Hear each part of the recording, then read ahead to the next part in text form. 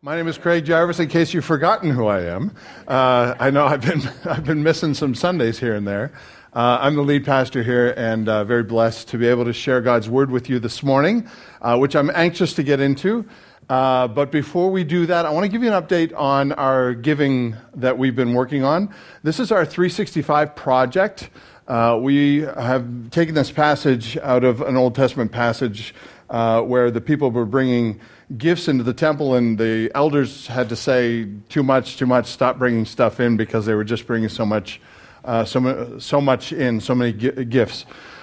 Our goal has been to make 2019 a year where we'll finish well, and in order to do that, we need to pick up our giving a little bit. And so I wanted to, we shared this with you about probably 2 months ago, and I want to give you just a quick update on that.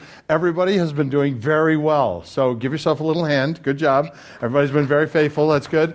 Now, we have maintained, so the goal is to give just about $38 to $47, it's actually $47 right now, of over and above your regular giving, and that will help us so that we finish 2019 in the black. That's our goal, that we finish 2019 really, really strong like that. And the overall budget and everything like that, I'll share with you at our Thanksgiving dinner. At the Thanksgiving dinner, by the way, we're going to tell you like what's coming up at the end of this year. We've got a couple of big projects we're working on. The tree actually was one of them, but we needed to start this one early because we got to get the gift cards out by the 12th. Is it the 12th or the... Right. Yeah, the 12th, they're putting together all the boxes, and they're putting our gift cards in these boxes, and they're going out to the homes in Carroll Stream on the 12th. So our last day is the 8th. So we want to get this tree out. So that was a big announcement, but we got a couple other big ones coming up. You definitely won't want to miss it, and our house can hold all of us, which would be really good. I talked to Beth. I said, do you think there's too many of us at this point to bring everybody over to our house and eat? And she said, absolutely not. So that means we're having you all over, and it'll be a lot of fun. We always eat lots of food and have a little Thanksgiving together, so that's fun. I'll give you some updates on what's coming up. Also a vision for what we're aiming at. The elders have been talking about what 2020 is going to look like. Can you believe that? 2020. We should be like living on the moon by now, don't you think? Or at least hovercrafts. Anyway, what's that? Yeah, we have hoverboards. We're almost there. But you won't want to miss it, and I'll give you more on the 365. But just to encourage you, keep up the giving. If you haven't done that, if you haven't made giving a part of your regular worship, you are missing out on a big part of your spiritual life. It is not enough to just serve and once in a while get involved with some ministries here and there and say, well, that's good, because Jesus said one of the areas of our lives that's hardest to surrender is the area of finances. In fact, he said you can only have one of two masters. You can have God or money. It's interesting that he chose that as our master. And if you're anything like the person next to you, you know exactly what that means, because money is such a weighty issue in our lives so many times. Surrender that to the Lord and watch what God does in your life. So I want to encourage you, keep on keeping on, and let's finish 2019 strong. Good deal? All right, cool. We are going to talk about one of the worst days of my entire life.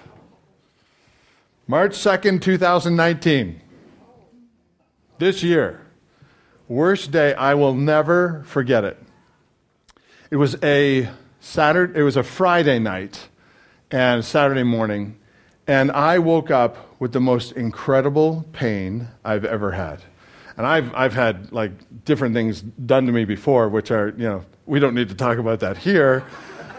But this was worse than all of them. I woke up, it was about midnight, and I woke up out of my sleep, and I ended up on the floor in a ball. It was a stomach pain right about this area right here, and I didn't know what it was. I thought I had food poisoning, because I'd experienced a little bit of that in the past, but not to this degree. But this is a pain that just tore away at my insides.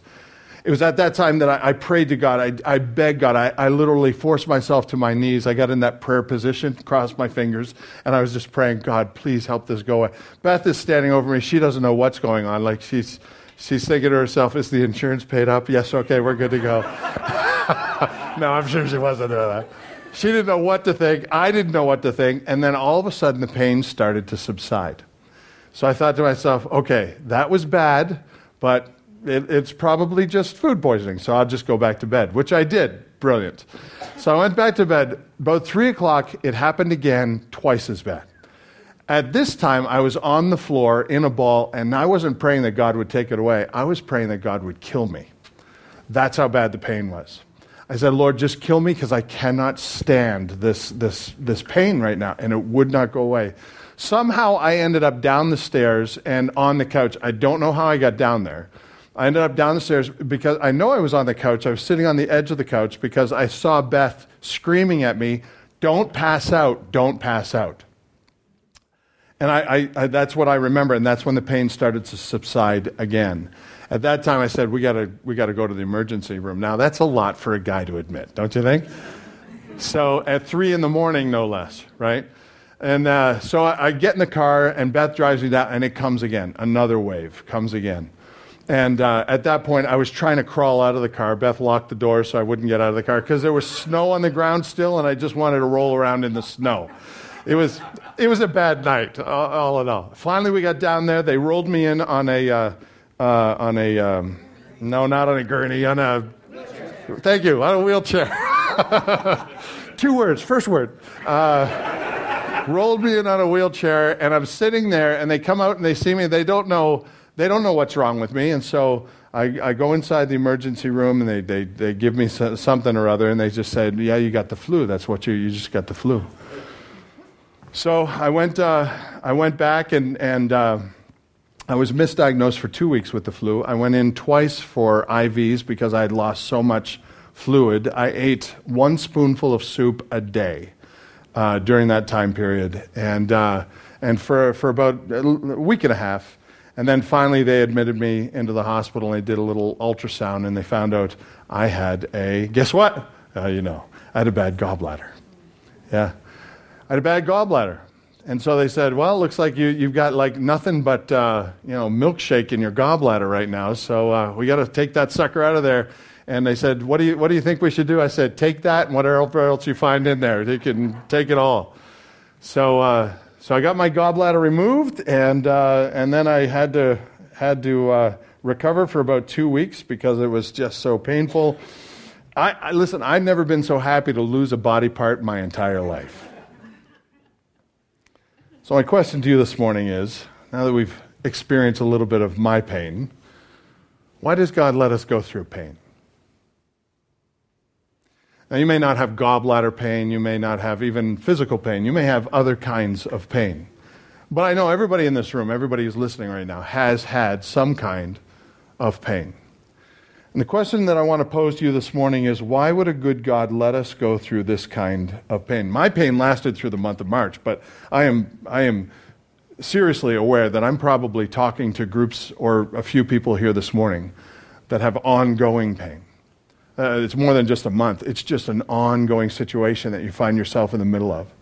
Or maybe it's a fresh wound that you've had to experience and had to go through, or maybe it's something like a pain that you know is going to not go away for a while. It's going to last maybe even a lifetime.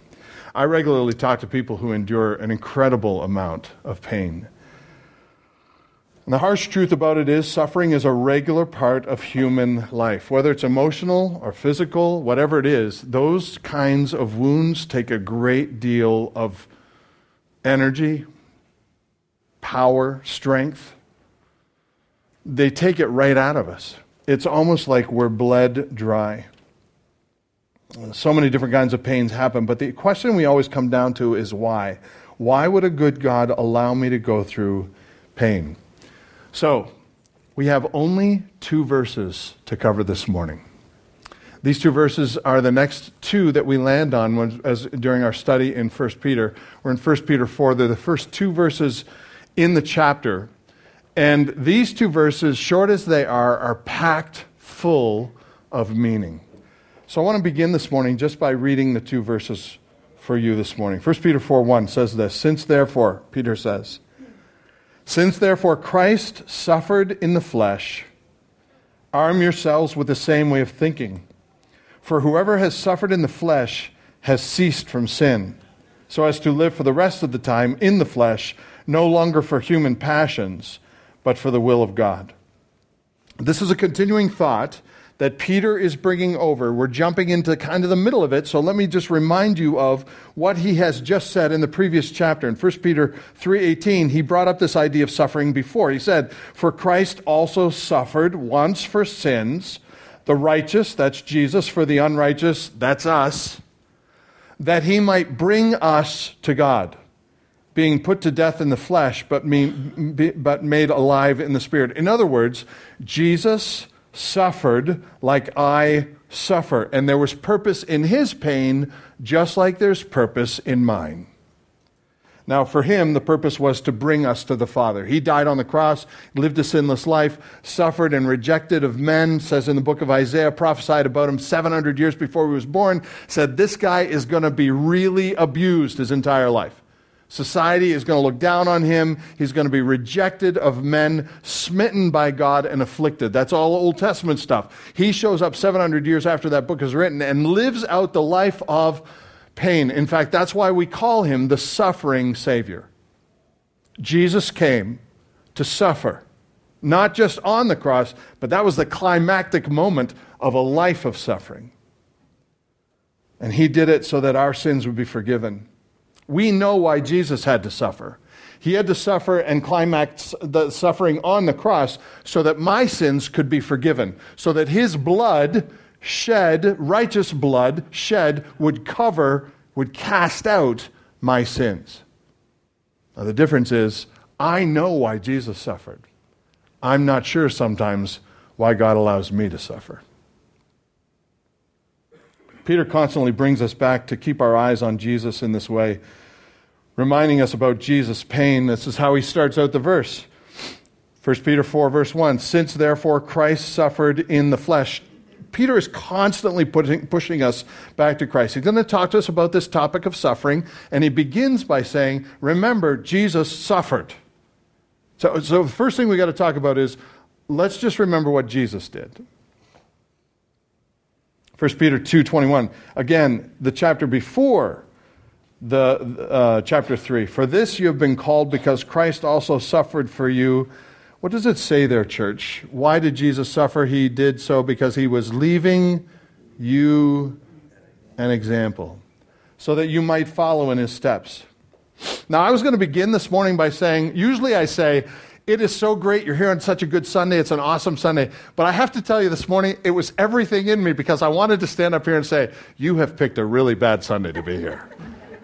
Because we are going to be talking about this topic of suffering. Christ, keep your eyes on Jesus in this particular situation, because he suffered like you're going to suffer. He left you an example so you can figure out how to suffer well. That's painful, isn't it? Peter is combining this theme of submission that is interwoven through the entire book of 1 Peter, and now he combines it with the sub-theme of suffering. And the bottom line is, if you submit like you should to your boss, to your spouse, to your neighbor, if you submit to one another out of reverence for Christ, which is what we're supposed to do, sometimes, maybe even most of the time, you might go through a bit of suffering. Especially when your spouse or your boss or your authorities or your government makes bad decisions. And yet Peter says, submit to God and submit to one another. Jesus went through a painful life submitting to God's sovereign leadership, and we are supposed to follow Jesus' example in our submission as well. And Christ suffered in the flesh because of this submission. To submit means to suffer. There's a few scenes out of the Bible I can't get out of my skull. I think about them every once in a while, and I think I would have loved to have been there just because I can talk about it, but I would have loved to have been there just to experience it. And one of them is when Jesus stooped down to wash the feet of Judas. That I would have paid to see, because I can't fathom that. Jesus, who knows everything, who knows what Judas is about to do, betray him so that he would suffer more than any human ever has suffered. Not only the brokenness of dying on the cross, which a lot of humans have done, but this incredible brokenness of his relationship with the Father somehow took place. He was denied physical comfort, and he was cut off spiritually from the Father. In every way, Jesus suffered. And before it happens, he washes the feet of the one who would betray him. That I would have liked to have seen. To submit means to suffer. Jesus submits to wash the feet of these disciples, who would, by the way, not just Judas would betray him, but the rest would leave him, abandon him, and he would be alone. And I want to tell you, if you get into a situation where you submit a thing to God, even if it's a sinful habit, or if it's a challenging thing in your life, and you know you've got to give it up, and you give it to God, you are going to suffer. You can pretty much count on it. Any step toward righteousness is going to move you into the path of suffering. If you think you can just give up on sinful habits or worldly thinking in a way that won't cause you to suffer, then you need to hear this reminder from Peter. I worked with a friend for a while, for years, who struggled with alcohol. And that is a demon that's hard to get rid of. I worked with him, and I can tell you story after story about just spending time with him and praying with him, praying for him, praying with him. He would get on the wagon, he would fall off the wagon. He knew his life was better without the alcohol. He knew he had snippets of it. He had these 1 week coins, these 1 month coins, these 3 month coins. He went to AA. He tried everything he could to get rid of it, but this thing had its grip on him like few people I had ever known. He knew his life would be better without it. He knew his family would be better without it, but no matter what he did, it was always 2 steps forward and 1 step back. His challenge was he wasn't prepared. He wasn't armed for the battle he was about to face. And so when the suffering got hard on him, when he had to face life without the alcohol, he would constantly run back to what that comfort was in the bottle. And for us, we have to be aware, when we take steps toward God for righteousness, it's going to get tough. We're going to suffer. When you surrender to your spouse, and they're not used to it, they may not respond like you expect them to respond. When you surrender to your boss, and he takes advantage of you, makes you do stuff that you weren't counting on, and you end up, kind of sacrificing more than you were planning on, you may have to suffer. But we've got to do something before we jump into this idea of surrendering, like Paul has been talking about, surrendering, submitting to one another, because there's suffering that's going to come. And so this verse he gives us is an amazing verse. In 1 Peter 4, the end of the verse says this: arm yourselves with the same way of thinking. Since therefore Christ suffered in the flesh, arm yourselves with the same way of thinking. Church, since therefore Christ suffered in the flesh, arm yourselves with the same way of thinking. What he means by that is arm yourselves. This is not a passive statement, it's an active statement. If I said to you, the enemy is at the gate, arm yourselves, what would you do? What would you think? What would you think? You find a weapon, right? There's somebody coming in the building. They're not wanting something good to happen to us. They're wanting evil on us. So arm yourselves. You'd probably look for a weapon, right? That's what it means to arm yourselves. Peter intentionally uses these words. He says, arm yourselves with the same way of thinking. Our inclination when pain comes is to sit back and find sympathy in the pain. Now, Beth would tell you I do this very well as a male human being. Because when pain comes, I like sympathy. Now, I'm probably the only male in this room that feels that way. Women, you got it over on us on this particular subject, and others like it. But men, you might be like me, where if you're in pain, you want other people to know it so that they can be sympathetic to you. This, however, is a little different. Peter says, arm yourselves. It's a decision we make before the pain arrives. Arm yourselves is what we do right now. Whether you're armed or not, when the pain comes, it will be revealed in how you handle it. we arm ourselves before the enemy arrives. To do so afterwards is dangerous. So the pain we endure when we choose to follow God's will can often cause suffering, but the joy in submission is found by accepting God's will, by arming ourselves with the fact that we need our minds to be ready so that when the pain comes, we succeed. There's a lady that has been very special in my life. Some of you know her. Her name is Martha. She actually is with the Lord right now. She, at the previous church I was at, she and I became friends. Her husband, Matt, and I became friends, good friends. And Martha was unique because Martha was always full of joy. No matter where you saw her, what she was doing, Martha always had a smile on her face. And it's almost to the point where you're just going, seriously, are you on the news all the time? Like, do you think you're on TV all the time? Because that smile is always on her face. That's the thing about the newscasters. You know, a plane fell and 53 people died, and it was a terrible thing. And now let's talk about the kids that we're supporting. And you know, their faces changed immediately. Martha, she was just constantly full of joy from the inside out. Now, the other thing you should know about Martha is she had a terrible, terrible situation with cancer. And she was constantly losing it. And she was constantly going through treatments and all the stuff that she had to go through. But when you saw Martha, you'll never know it. The joy of the Lord was her strength. When I think about people who suffer well, I think of people like I need the picture in my brain, and I think about people like that. And you might have had people like that in your own life when you think about suffering well. For her joy was constant. It wasn't contrived, and everyone could see it on her face. You would never know it.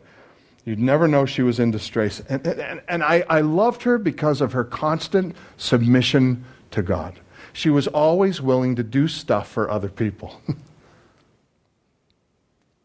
So listen, church, here's the thing. God will use suffering to enable our ability to surrender every part of our lives to God and to others. God is going to use suffering to enable us to be all we can be. That's why he says, arm yourselves with the same way of thinking. The irony is, Peter's writing this. And when the guards came to take Peter, do you remember what Peter did? He armed himself. He found a sword, he armed himself, and he started swinging. And he didn't knock off the guard's head, he knocked off his ear. Do you remember that? If you ever read this, it's really interesting. Peter is a phenomenal, he's not really phenomenal at anything, and he's definitely not a phenomenal swordsman, but he definitely is the first one to step out and take a swing. He armed himself physically. Now Peter, the same guy, is saying, arm yourselves in your thinking. Not physically, but in your thinking, because we wage war in our minds. To arm ourselves with a will to submit to what God has for us is to prepare our minds for when pain arrives, even when it's hard, even when you have to submit to somebody who may not be right, even when you submit to somebody and you're in emotional or physical pain brought out by you, or maybe you're even in a painful situation because of the decision somebody else has made. Whatever your situation is and whatever suffering you're going through, Peter writes to us and says, arm yourselves by planning this out. Even Jesus submitted to the decision of the high priest to condemn and crucify him as a heretic. Jesus even submitted to the point of death. The only way this is possible, this is why you shouldn't come to church on Sunday, because you're going to hear messages just like this. And it's Peter saying, look to Jesus, be like that. And for us, the thing is, we go through suffering and we think to ourselves, there's lots of ways to go through this. And really, church, there's only one. The only way to go through suffering is to look to Jesus, to follow his example, and to be prepared beforehand, because suffering will come. It always does. And so the point is this: trust God. trusting God in suffering, that is God's will. God will not allow his children to endure purposeless suffering. You have to trust him for that. God will not allow his children to endure purposeless suffering. So keep your eyes on Jesus, like he did, on the greater prize. It reminds me of Hebrews 12. This is where my mind keeps going in this passage the whole way through. Let us run with endurance the race that is set before us. Looking to Jesus, keep your eyes on Jesus, the founder and perfecter of our faith, who for the joy that was set before him endured the cross. That is the strangest phrase in Scripture. Who for the joy that was set before him endured the cross, because that is not joyful. The joy that Jesus found to endure the cross was you. The joy that Jesus found to endure the cross was me. He knew that if he went to the cross and suffered the ultimate sacrifice of any person in human history, we could be saved. And that was his joy. We may experience suffering that's not our fault. We may experience suffering that's because of our own stupidity. But we have to remember simply this: trusting God in our suffering is God's will. God never wakes up some morning and goes, "Oh, Craig lost his gallbladder. I didn't see that coming." Trusting God in suffering is God's will.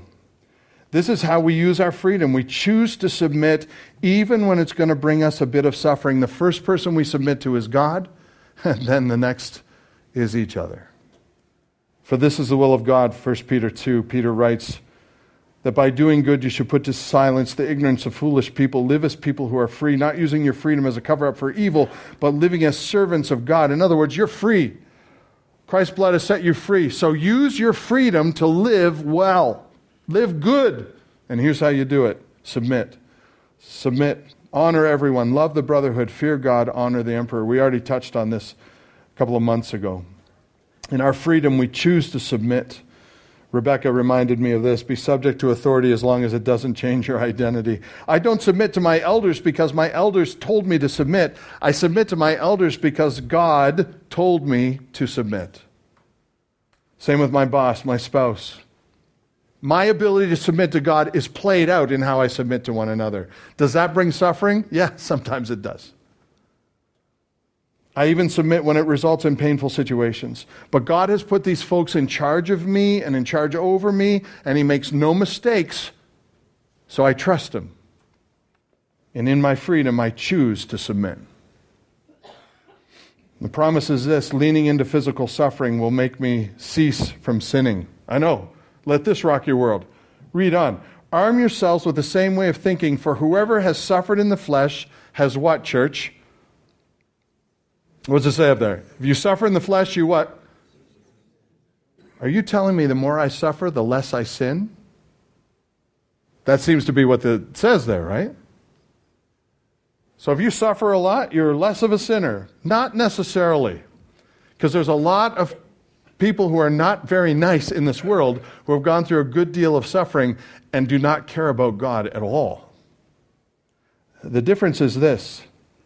When we suffer for doing good. In other words, we suffer because we know God's plan has it in his plan that I should suffer now. And if it's in God's will that I should suffer, I will submit to God's will and go through suffering well. And when I do that, that makes me very sinless. Because submission is the hardest thing to do. And when we suffer, it's even harder.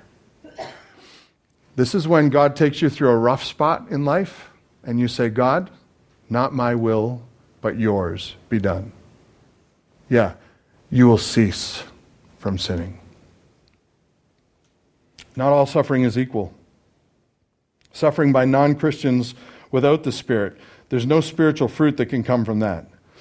Or suffering because of dumb decisions we make. No spiritual fruit will come because of that. I make a dumb decision and I end up suffering. This is a list of 4 kinds of suffering that we have. If I'm a non-Christian without the Spirit, there's no spiritual fruit. I'm not submitting to God at all. Number 2, if anyone suffers because of their dumb decisions, no spiritual fruit can come from that. unless you surrender that to the Lord, then yeah, you can. Number 3, suffering by Christians who resist the Spirit. No spiritual fruit can come from that. But number 4, suffering by Christians who submit to the Spirit.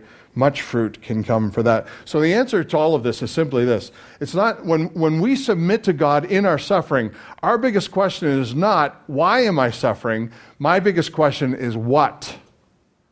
What does God have me going through this for? What is God going to use the suffering in my life to do? Not why, but what. That's how we arm our minds. We're preparing ourselves before the suffering hits. Arm ourselves, and don't be surprised when a fiery trial comes, because it will. Peter is just repeating what Jesus already told him. Jesus said, Peter, in this life you'll have suffering. And church, I'm here to tell you nothing you don't know. In this life, you'll have suffering. So arm yourselves. Arm yourselves to go through suffering well. Jesus said it this way in John 12:25, whoever loves his life loses it. And whoever hates this life in this world will keep it for eternal life. He's not saying that you need to hate your life. What he's saying is, if your whole life is about making it as comfortable as you can for yourself, because you love this life, you lose. But if your goal is about pleasing God so that He commends you in the life to come, you win. It's easy to say we believe in the sovereignty of God, but we need to arm ourselves when this crouches into our lives in this area of suffering. God allows, permits, or ordains suffering in our lives, but suffering is never purposeless. So the big question is, can you lean into it and not fight Him over it? We sell suffering badly in the church. We say your life needs to be healthy, wealthy, and you can even go to churches where they tell you should have a big car and a nice big house and a family that always sings Kumbaya around the dinner table. When we do that as a church, we do not arm our people well. We don't. And then when we see suffering coming, we blame them for a lack of faith. That is so wrong. The health and wealth gospel is straight from the pit of hell. Because I venture to say that there are a lot of people in the Bible that I look up to and I kind of want to live like, and almost every one of them has suffered incredibly. What do we tell a wife that's about to lose her husband because cancer is eating away at his body? Do we tell him just to have more faith? That's not fair. That's not right, and it's not loving. We need to be crystal clear when we dip into Romans 8:28. When we say that all things work together for good to those who love God, who are called according to His purpose, we better have a crystal clear understanding what that means.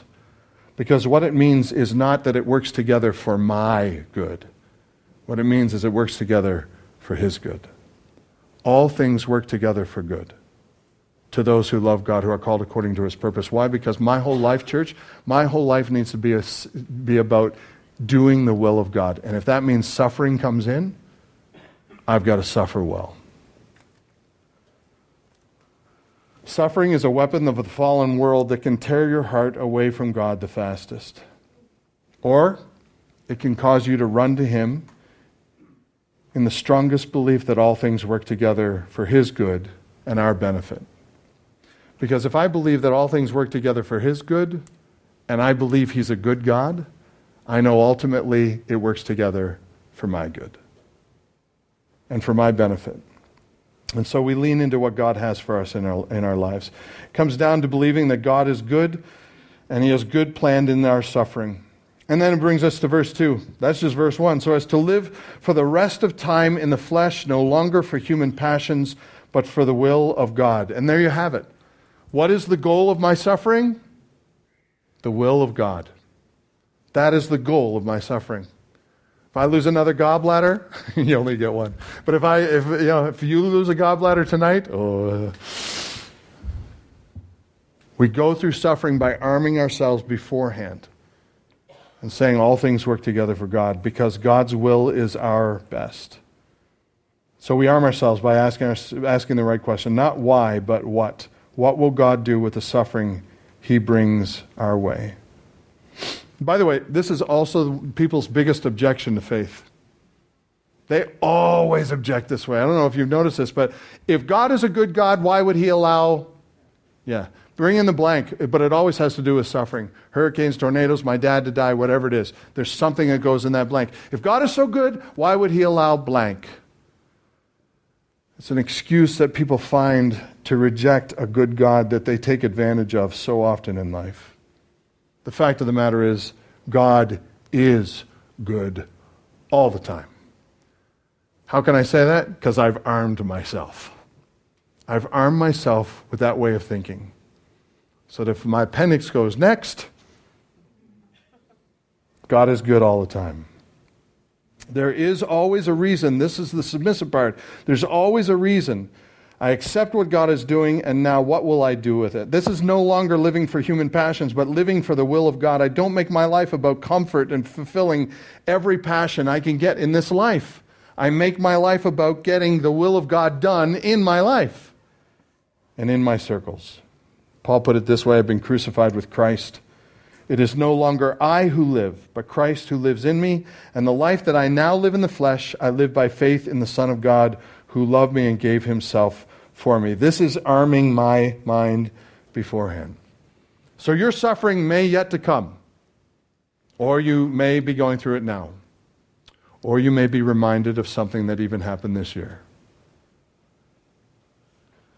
We may lose friends for our decision to follow Christ. We may lose health. We may lose income because we take a stand for Jesus. You may lose a lot more than the person sitting next to you. But remember the words of our Lord. Whoever loses his life for my sake shall find it. So what? Number one, you will suffer, so arm yourselves. This is the big thing. Give pain a purpose. And it's not, everybody just should write me cards and nobody came to visit me when I was in the hospital and somebody better bring me a meal or they don't love me and I don't love them. Give pain a purpose. What is God doing through this suffering he's allowing or ordaining in your life? Trusting God in suffering, that is God's will. Jesus said it this way, take up your cross and follow me. Number two, suffering leads to sanctification. Apparently, the better I suffer, the less I sin. So lean into it. My willingness to submit to the truth that God's good is my best is how I first begin to arm myself in my mind with the right way of thinking. Not my physical ability to withstand suffering, but in my mind's ability to desire God's will over my own comfort. Seeing God's will done in my life is the goal of my life. Submit to the fact that God will use you in your suffering to have his will done in your life. Your suffering actually is the tool that God can use, and sometimes it's the best tool. Remember Martha? Sometimes it's the best tool, so that God's love can be seen through you in powerful ways. And number three, our readiness for suffering determines our level of faithfulness in suffering. Our readiness for suffering determines our level of faithfulness in suffering. Asking God why is not the sin. You can ask God why he's allowing it. That's not a sin. Demanding God be put on trial, that's the sin. That's when we say, God, I want you down here for a second because I want to tell you how much I don't deserve what you're allowing in my life right now. Reminds me of Job. You remember Job in the Old Testament? Job was the victim of a betting match between God and Satan. You hate hearing that, don't you? But at the beginning of the book, Job was an amazing, righteous person. Satan shows up and says, Job's only serving you because you're good to him. Romans 8:28, you make all things work together for this guy. That's not the only reason he's serving you. He's rich. He's got a lot of land. He's got a wife that loves him. He's got kids. He's got cattle galore. Of course he's gonna serve you. And God says, okay, you can take everything away from him, but don't touch his health. And so Satan does. Takes everything away. Whirlwind comes through, takes away the house, wipes out the kids. Kids are all dead. The cattle's gone. They had marauders come through. They stole everything that he had. Guys come to, it's a bad day for Job. One thing right after another. Oh, your house? Yeah, it's gone. Then a group of people come in. Oh, yeah, your kids were in the house. They're gone too. Oh, that's another group of people come in. They say, yeah. We just had everything you had in the field. It got stolen. It's all gone. And Job is taking it all. And out of all of it, he doesn't sin. He says, God gives and God takes away. Blessed be the name of the Lord. So you're going, yeah, Job is faithful. No wonder God was bragging on him. And then Satan shows up and he says, God, the only reason he's not cursing your name right now is because you still give him his health. So God says, okay, you can take his health. Don't kill him. So Satan takes away his health. Oh, man. You want to see the ravages of Satan on a body? Takes away his health so that he's left in a pile outside of the city because he was unclean. People were afraid of him. His face and body were so disfigured. He grew these lumps all over him where you could barely look at him. They were afraid they were going to catch something of whatever he had. The only thing he could find in his life was he broke jars so that he could take the clay and scrape the boils off of his flesh. He was miserable. Everybody knew it. His friend showed up. His wife showed up. His wife said, just listen, Job, this is enough. We've lost everything. The insurance money is gone already. Just curse God and die. Let's get it over with.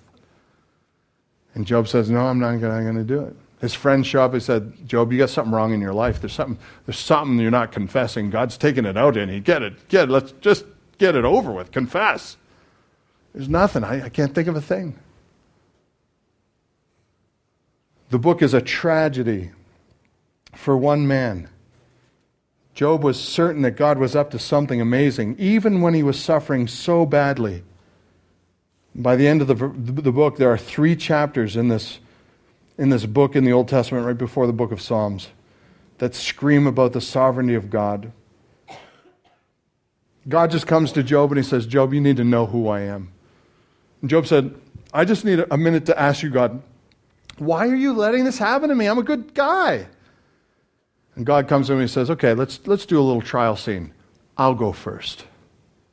And then he says to Job, where were you when I called the winds? And where were you when I made the earth? And where were you when the lightning comes? And does it say to you, we're ready? Where do you want us to strike? Where are you in all of this?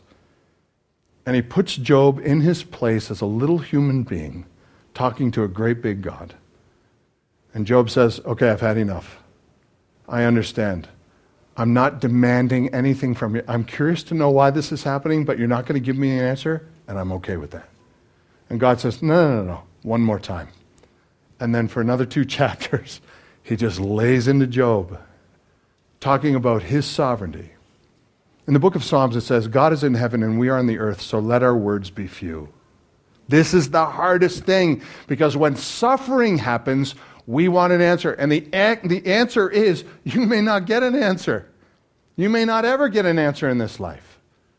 You may not ever know why you're going through what you go through. But this is where faith grows. Because this is when we look at God and say, God, you're doing something. I don't know what it is, but I trust you.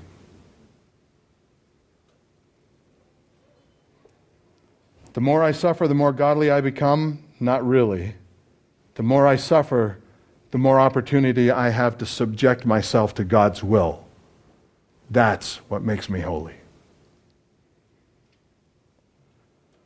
I don't know why I lost my gallbladder. And here's the thing. If the only reason I lost my gallbladder and prayed to God to kill me that day was to give you a heck of a great illustration to start this message today, I'm okay with that. I'm all right with that. But I hope it's more than that, you know? I may not know why I go through, and that's a silly thing. I may not know why I go through any suffering in my life, and maybe you won't either. But the way we arm ourselves is we decide that God does always what is right and good, and I get to ride his coattails. Remember, the right question is not why, but what. What does God want to use my suffering for? So, church, I would tell you, trust God in your suffering. When you do suffer, and you will, change your question from why to what. What will God use my suffering for? And I'm sure in some way, you may not ever know, but I'm sure in some way, it is for His glory and your good. So church, what does God want to accomplish through your suffering that He is allowing, ordaining, or permitting in your life right now? Let's pray. So Father, we come to the end of a very difficult subject. Books have been written on this subject. Why do the good suffer? Why would a good God allow suffering? And we may not ever get the answers that we want, that we run after. For some people, that's enough to keep them away from you, because they've determined that their ideas are better than yours. And you must not know what you're doing, or be out of control, or asleep at the wheel. But Lord, not us. Your children know that you are a good and loving God. We know that you have purpose in all that you do. And we know that you have purpose even when it comes to the ways we suffer in this life. And so, Father, I pray that we would suffer with purpose, giving our pain a purpose, understanding that trusting you in suffering is doing the will of God. And so, Father, while I would pray that you would keep suffering away from all of us, my bigger prayer is that we would learn from this morning, be reminded that in our suffering you can be great. So be great. And whatever you need to do in our lives to make yourself greater, we surrender. We submit to. We trust you. We love you. And we pray in the name of Jesus Christ. Amen.